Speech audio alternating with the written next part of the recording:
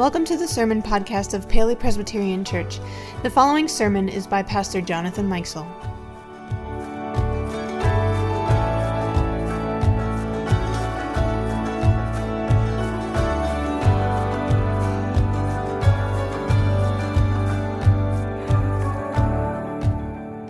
We know, as Becca mentioned earlier, one of our core principles, core values as Paoli Presbyterian Church, those things that have been the case in the past and will continue to be the case into the future, is that when young people thrive, everyone thrives.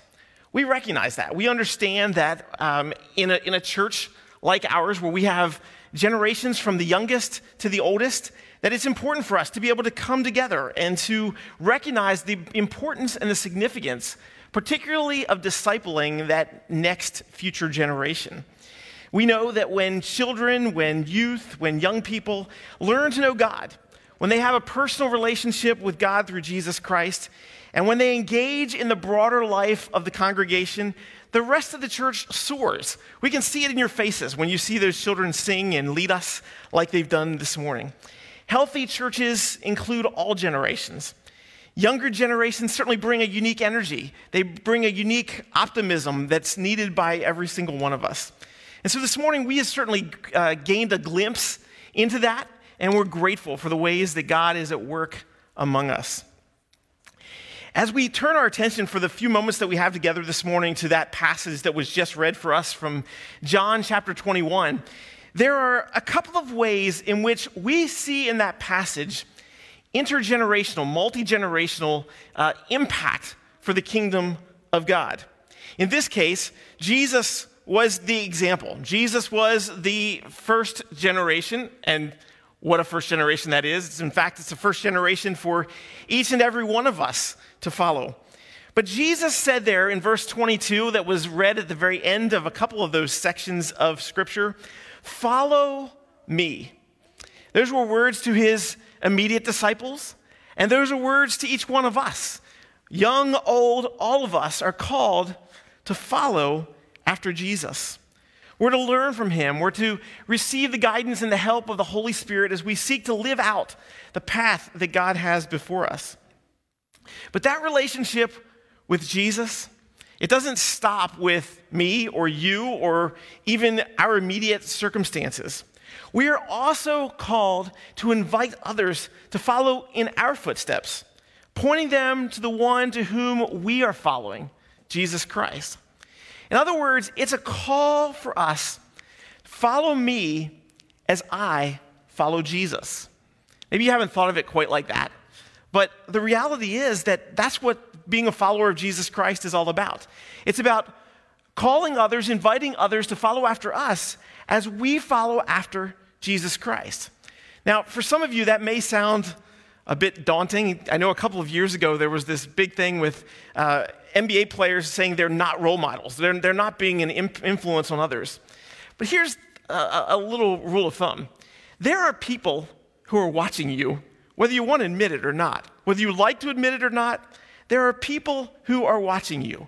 Young, old, people you work with, people in your neighborhoods. You are having an impact. The question isn't, are you or are you not having an impact? The question is, what is the influence and the impact that you're having? Are you being one who is pointing others to Jesus as they follow after you? Are they seeing Jesus in and through your life? Or is your life pushing and pointing them in some other direction? And this morning, as we think about this passage of Scripture from John 21, we're going to see two particular examples, two particular sets of circumstances in which Jesus demonstrates for us the significance of this multi-generational, multi-levels of following after Jesus, but also pointing others to the good news of Jesus Christ. The first part of what was read there in John chapter 21 was a time shortly after the crucifixion and the resurrection of Jesus Christ. We're 2 weeks after Easter in our particular calendar, and they were something about that similar time after the resurrection. Yes, the passage tells us that Jesus had appeared to the disciples on 2 other occasions, confirming that he really was alive, that he really had come back from the dead. But things were far from normal for the disciples and in the ways that they were living things out at that point in time. They weren't sure what was going to happen to them. They weren't sure whether Jesus was going to come back.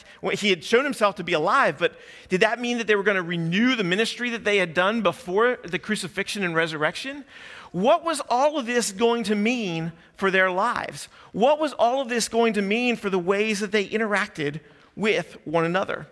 And in the midst of this trying and difficult time, 7 of these disciples decided to do something that they were very familiar with. Sometimes when we're going through times of extreme difficulty, we need something that we can go back to that we're familiar with, something that we particularly enjoy. And for these 7 disciples of Jesus, that thing was fishing. They had come out of a life of fishing before that, and this was a reminder to them of something that was familiar with them, something that they were comfortable with. And so they decided, following Peter's lead, to go out, get in their boats late one evening, and spend the night fishing. Perhaps they thought that by getting out there on the water, they could clear their heads a little bit. Maybe they could get some peace. They could get some refocus. They could have an enjoyable time and be focused for the next day. But if they were depending on that being a very successful night of fishing, it wasn't going to turn out to be what they had hoped. Because the passage tells us that by the time they got to near dawn, they checked their nets and there were still no fish found in those nets.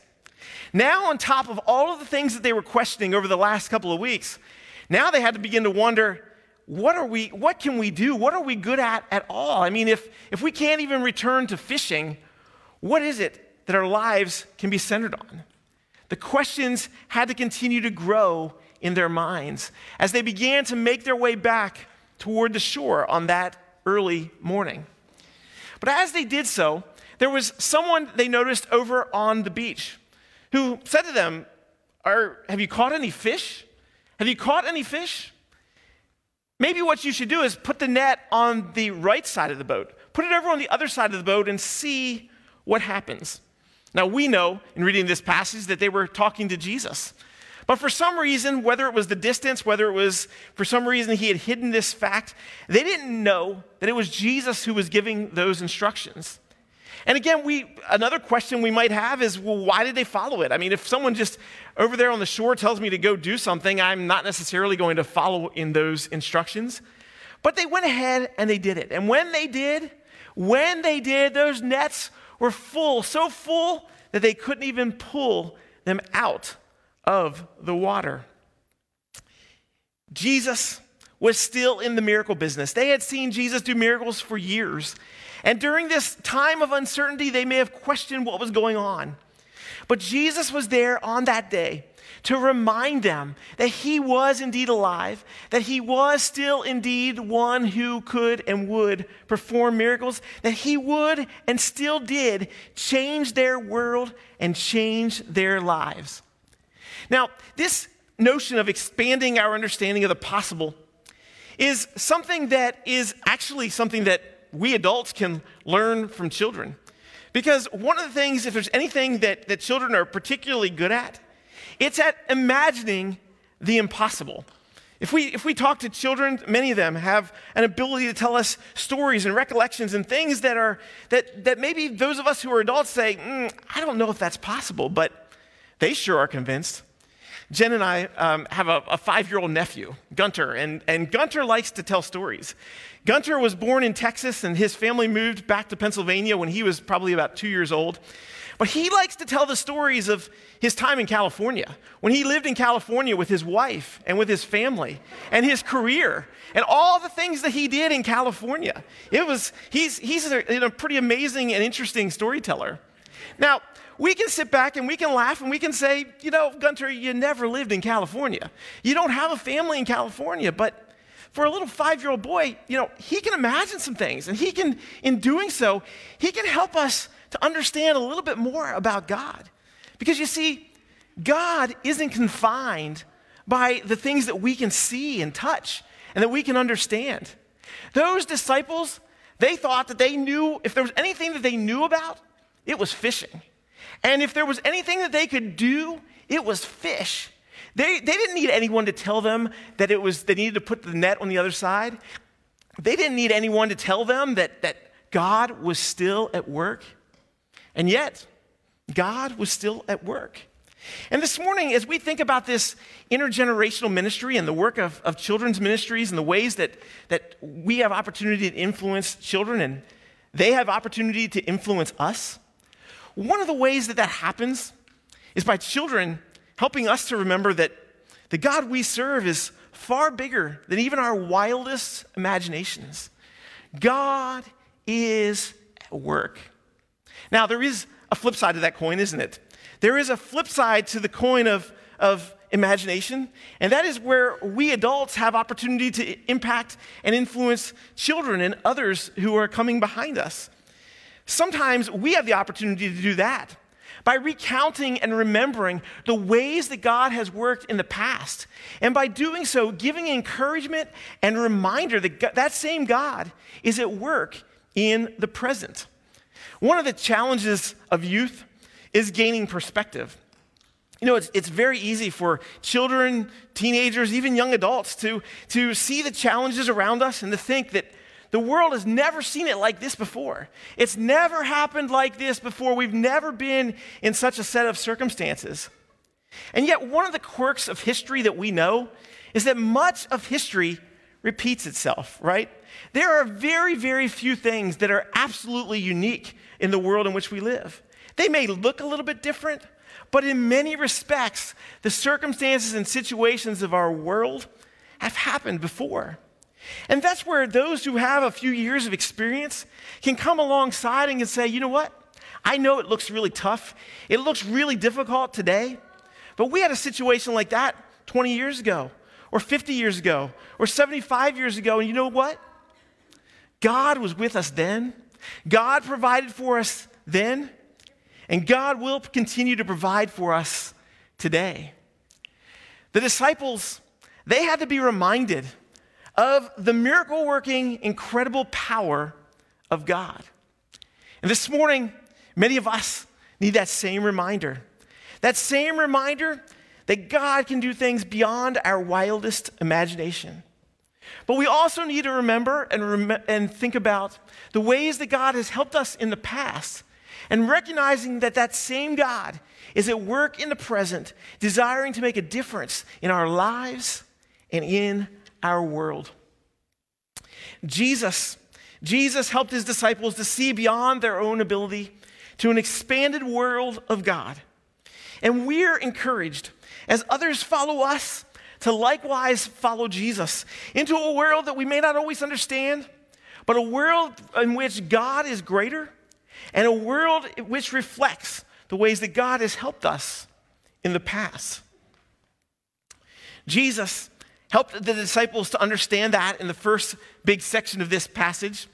But he wasn't finished with a lesson for those who were coming after him. You'll probably remember that Peter was boastful prior to Jesus' crucifixion. And it was at this point, after breakfast on this morning by the beach, after this incredible miracle of great catch of fish, that Jesus needed to remind Peter and needed to teach Peter an important lesson, a lesson about forgiveness and a lesson about the grace of God. Now, a few weeks earlier, on that night of Jesus' betrayal, when he went before and was taken and was being prepared to be crucified, Peter had before that said that he would follow Jesus anywhere, no matter where Jesus went, even if it was to death, that Peter would stand firm and Peter would remain with Jesus. But on that night, facing the pressure of potentially joining Jesus in death, Peter, on 3 separate occasions, denied even knowing that he knew Jesus at all. It was a great personal failure on Peter's part, and one for which we read in Scripture that he experienced incredible personal agony. Now, some days later, Peter had to wonder. He had to wonder whether there was any way to restore that relationship with his friend and his mentor, Jesus. So after breakfast, after that incredible catch of fish, Jesus asked Peter a very simple question. Simon, son of John, do you love me more than these?" And Peter quickly responded, "Yes, Lord, you know that I love you."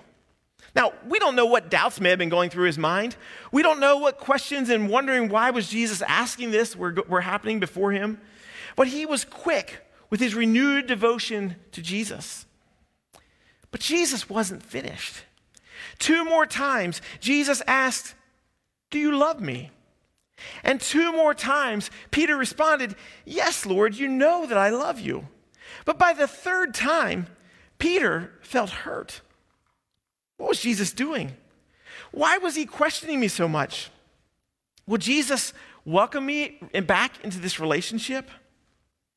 But Jesus wasn't trying to get even with Peter for Peter's betrayal. Instead, Jesus was reminding Peter that in spite of Peter's previous actions, Jesus still had a place for him. Jesus still wanted Peter to follow me. In essence, what Jesus was doing was extending grace to Peter. 3 different times, mirroring the 3 ways in which Peter had denied knowing Jesus. Jesus was extending that grace, that forgiveness, and that hope to Peter. And every single one of us has in a similar way been in need of God's grace. No, we maybe haven't articulated that clear outward denial of knowing Jesus as Peter had done, but we've all sinned. We've all gone against the teachings of Jesus. As a result, we all deserve judgment and rejection. But that isn't what we receive.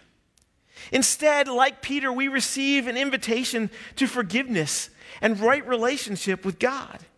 In fact, Jesus came to die even before we had committed those sins, knowing that we would commit those sins. He came because he loved us and desires that forgiveness to be extended to us. Have you received that grace and forgiveness? Have you received that renewed relationship with Jesus? That's how we begin to follow Jesus. It's an amazing gift that Jesus offers to us. But here's the thing.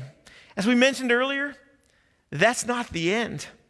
Having received that grace and forgiveness from Jesus Christ, we are invited to extend that grace into the relationships of our world and of our lives. Generational conflict can sometimes seem like the norm in our culture. Older generations criticize the young for all sorts of wild behavior. Younger generations criticize the older for being stuck in their ways or out of touch with reality. Each needs to recognize the grace that we have all received from God and seek ways that we can extend that grace into our relationships with others. And while that's an invitation for all generations, sometimes it has to start with older generations, because we older generations have seen and experienced that grace firsthand in many, many different ways. We know the impact that it's had on our lives. We know what it's like to receive that grace, and we know what it's like to have the opportunity to extend that grace and forgiveness. Children and younger generations are going to do things with which we disagree, and in fact, things that are wrong. Peter did something that was wrong. He went in the face of his mentor and friend, Jesus. And yet, Jesus extended that grace. And we're invited to do something similar. Younger generations need to also extend that same grace when they're misunderstood or when others come across in ways that maybe they don't understand. Grace is a 2-way street. And it's an invitation for us to learn from Jesus in this way. And so on this Children's Ministry Sunday, we celebrate the impact that the thriving younger generations have on each and every one of us. We recognize the blessing of God's work in their lives. And we recognize the invitation and the opportunity for each one of us to positively interact with and impact those generations coming behind. Are we open to the amazing ways that God can and will work in our lives? Are we open to recounting how God has worked in the past as a means of encouragement for the present? Are we open to extending that grace that we have ourselves received from God to those who are around us, those who are coming after us, those with whom we have a relationship? The Holy Spirit is present to help each one of us in this task. And so it's with God's help that we can invite others to follow me as I follow Jesus. That following has happened down through the ages of church history. We have been, over these last several months now, been reciting together the Apostles' Creed. This opportunity that we have to say again and again words that were passed down to us from previous generations. Those who have gone before us, who followed Jesus, and in whose footsteps we are following. And now in whose the path that we have an opportunity to shed before those who come after us. And so this morning, once again, we are going to share the words of the Apostles' Creed as together we remember this foundation of our faith. Let's say it together. I believe in God, the Father Almighty, maker of heaven and earth, and in Jesus Christ, his only Son, our Lord, who was conceived by the Holy Ghost, born of the Virgin Mary, suffered under Pontius Pilate, was crucified, dead, and buried. He descended into hell. The third day he rose again from the dead. He ascended into heaven and sitteth on the right hand of God the Father Almighty. From thence he shall come to judge the quick and the dead. I believe in the Holy Ghost, the Holy Catholic Church, the communion of saints, the forgiveness of sins, the resurrection of the body, and the life everlasting. Amen.